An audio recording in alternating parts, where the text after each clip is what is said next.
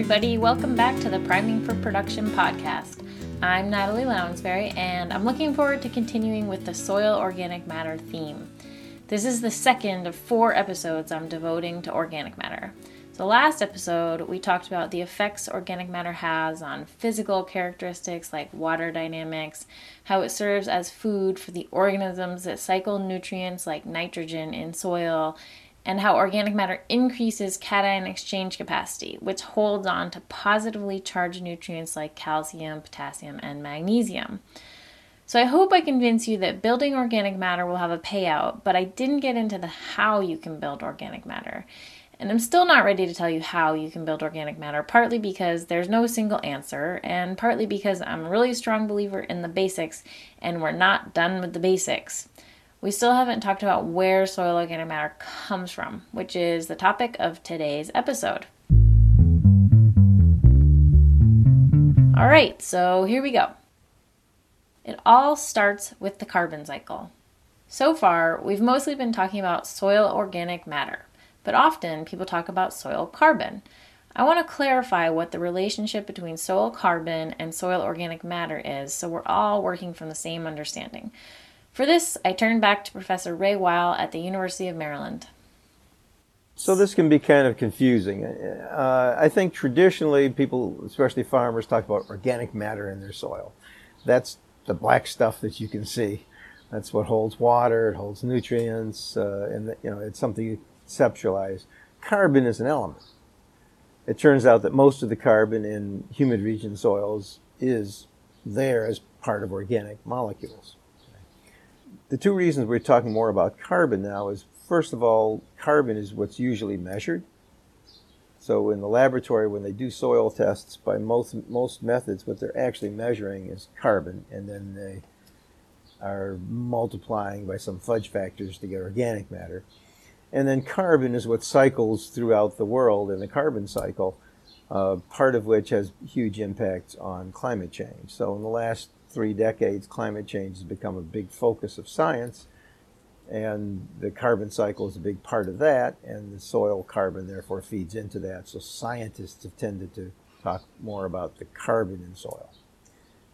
Fortunately, all you need to do is realize that organic matter is roughly half carbon. What's the other half? And the other half, these are organic molecules. What makes a molecule organic, by the way, is the carbon in it. That's by definition, organic molecule is one that's made of carbon. And usually it's a chain of carbon. So sugar is a very simple organic molecule. It's a chain of carbon with hydrogen and oxygen on it. So is alcohol. So basically most of the organic molecules, most of us, if you take away the water, we're mostly made of carbon, oxygen, and hydrogen, with some other elements thrown in. There's, nitrogen is one of those. Nitrogen is found in lots of compounds in plants like proteins and chlorophyll. There's a pretty good amount of nitrogen in organic matter in general, but you don't find it in all organic compounds. There's also sometimes sulfur and phosphorus too. The ratio of these elements to one another varies from one compound to another. Remember how last episode I said that when soil organisms consume organic matter, they can make nitrogen, sulfur, and phosphorus available for plants? It's because when they consume organic matter, they're not just consuming carbon, they're also consuming these elements. So sometimes people will talk about soil organic matter, and sometimes people will talk about carbon. They're related because carbon is the backbone of organic matter, but it's important to remember that soil organic matter has more than just carbon in it. Okay, getting back to the carbon cycle. Carbon is at the core of 2 processes that make life on Earth possible: photosynthesis and respiration. These processes are essential to understanding soil organic matter, so even though I know everyone has heard of photosynthesis, I just want to spend some time talking about it anyway.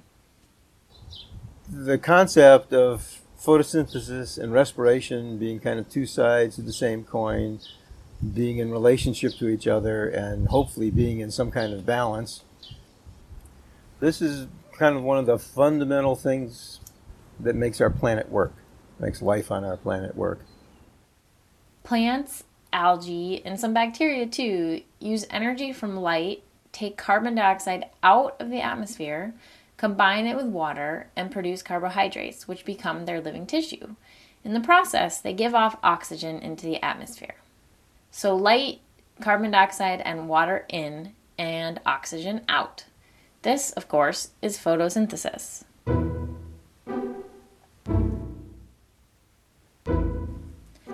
Some of the carbohydrates from photosynthesis will be used to form the above-ground plant parts that we see, like the leaves and the stems, while some will go to the roots.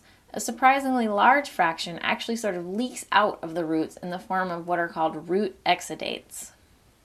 Plants provide the connection between the above-ground world and the below-ground world.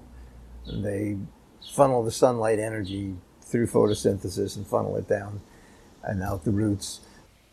If there were no counter process to photosynthesis, all the plant material that had ever been photosynthesized in all of history, well, since plants have been around anyway, would still exist in or on top of the soil. But we all know that's not how it works.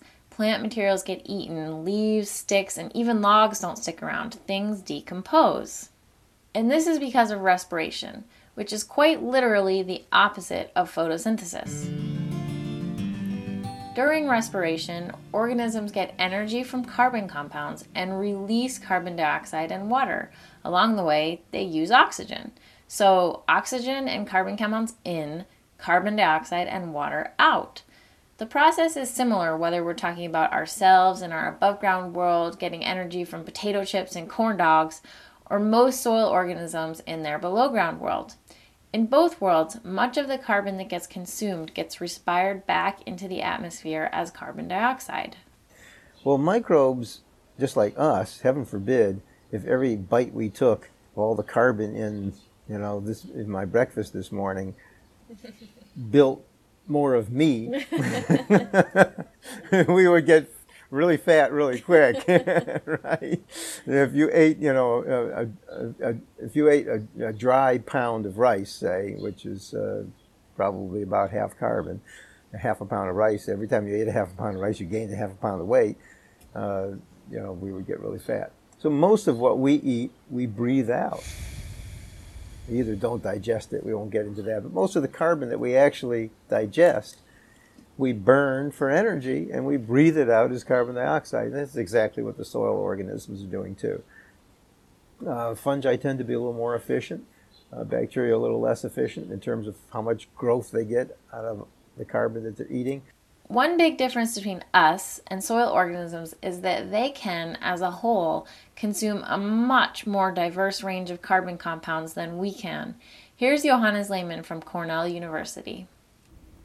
Decomposers do prefer certain type of organic matter for energy generation because it's just easier to metabolize. But they can metabolize almost anything that you put in front of them if they're given the time to adapt to it and if they have no other choices. In other words, they can be picky eaters, but at the end of the day, they'll eat what they're given. Just how do soil organisms eat such a diverse range of carbon compounds? I'm going to focus on microorganisms here, not to discount the importance of the larger critters in soil, but as Ray said last episode, the biochemistry is being carried out almost all by the microorganisms, the chemistry. So how do these microorganisms consume carbon and carry out all the biochemistry? I'm Stephanie Yarwood. I'm an assistant professor at University of Maryland. I study microbial ecology in lots of different environments, including agricultural systems. A microbe is just a single cell.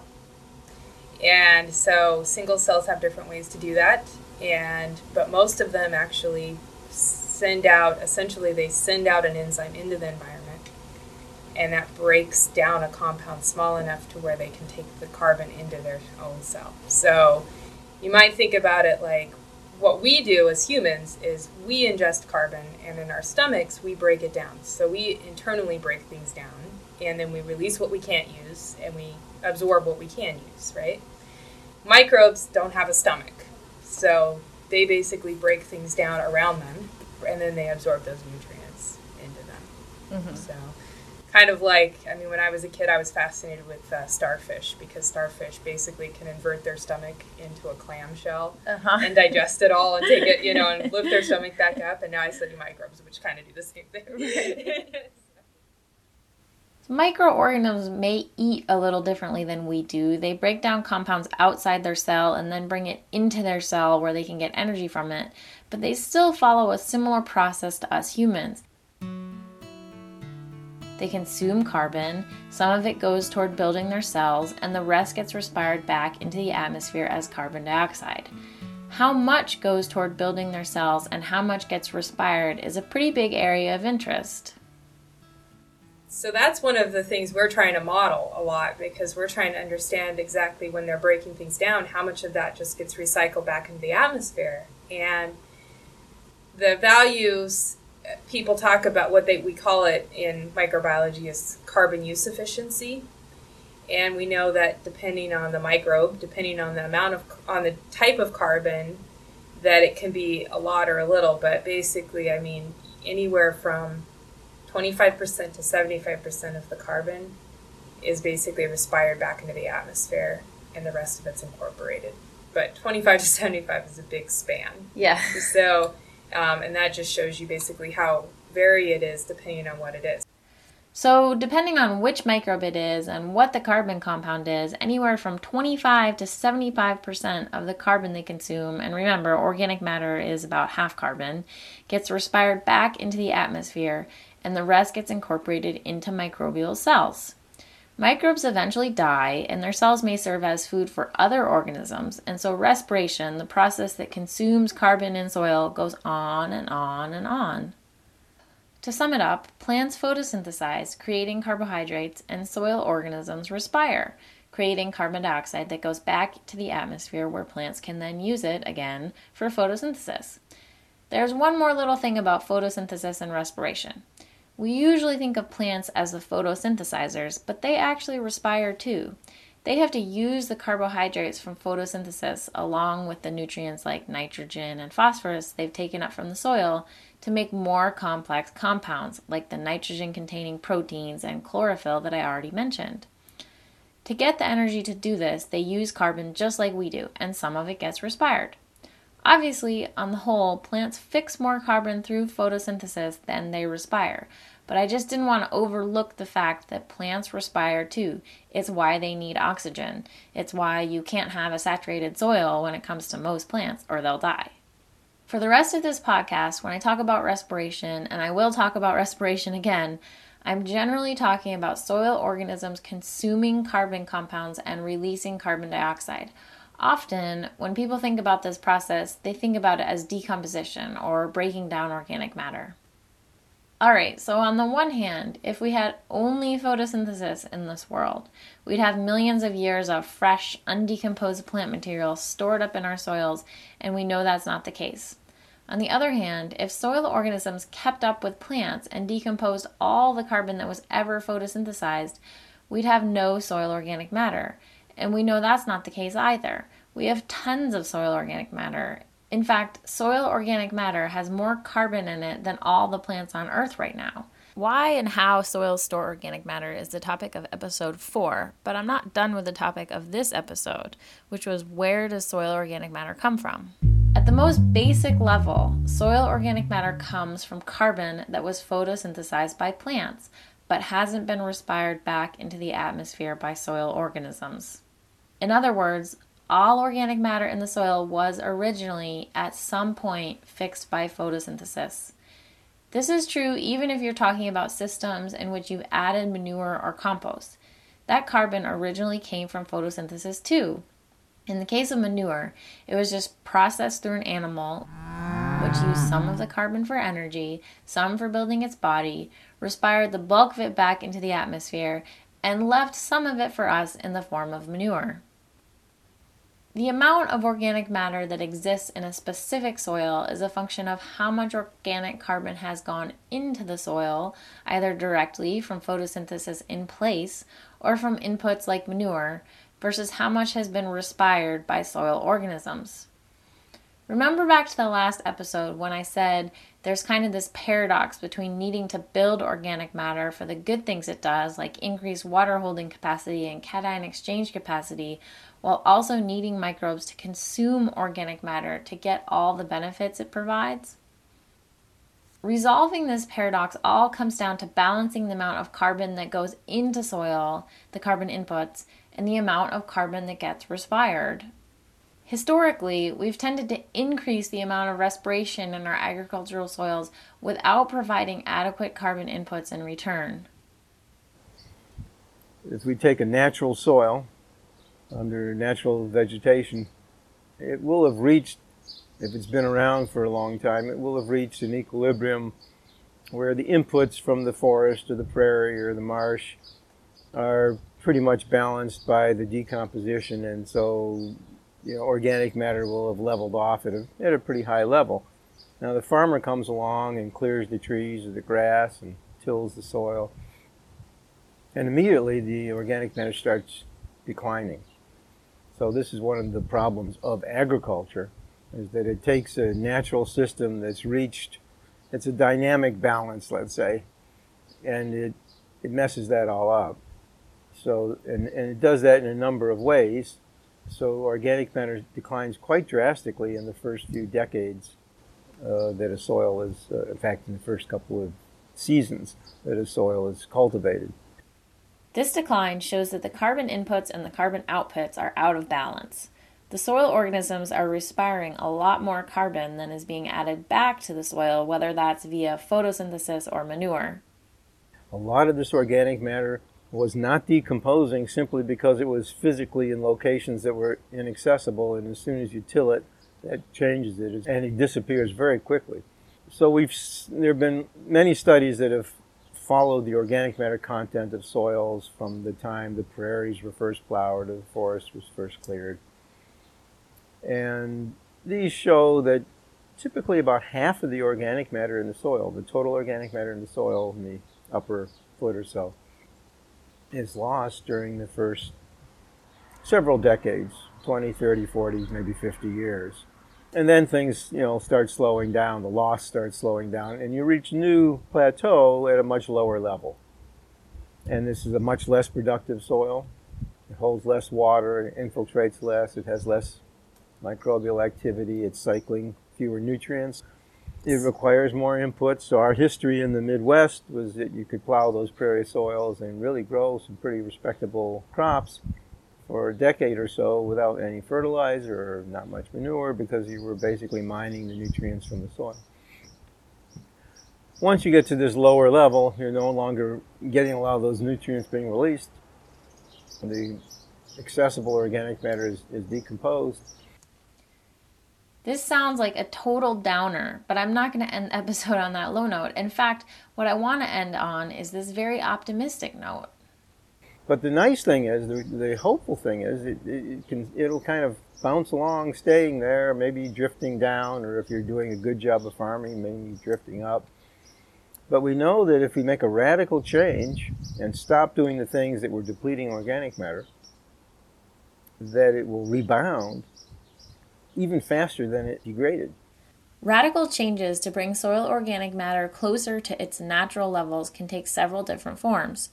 If you think about organic matter levels as being driven by the balance between photosynthesis and respiration, you can imagine that management practices that increase photosynthesis and decrease excessive respiration can help. Steve Groff is a farmer and cover crop consultant in Pennsylvania. His two key management practices are no-till and cover crops. I started no-till back in 1982, and those fields that I started in 82 are still no-till to this day. They are now gone from 2% organic matter to almost 5% organic matter, those fields, over the last 30-some years. And that is a noticeable change, and that's just because of management. Management has done that. And that's not huge additions of manure and compost. That's direct plant matter. Correct. And no disturbance of the soil to burn up organic matter. We're keeping it. We're storing it and keeping it. I'll get back to Steve in the future to talk more about cover cropping. His management strategies may not work for every farm, but they're a great example of managing photosynthesis and respiration to increase soil organic matter. Let me just recap what we talked about today. Where does soil organic matter come from? I know I'm so redundant, but it all originally comes from photosynthesis. It's processed by soil organisms who respire a lot of it back into the atmosphere, but a lot of it sticks around in the soil. Next episode, we'll talk a little about the history of our understanding of soil organic matter and how our emerging understanding is really exciting in terms of building back degraded agricultural soils. So, tune in to the next episode as we keep going on this soil organic matter theme.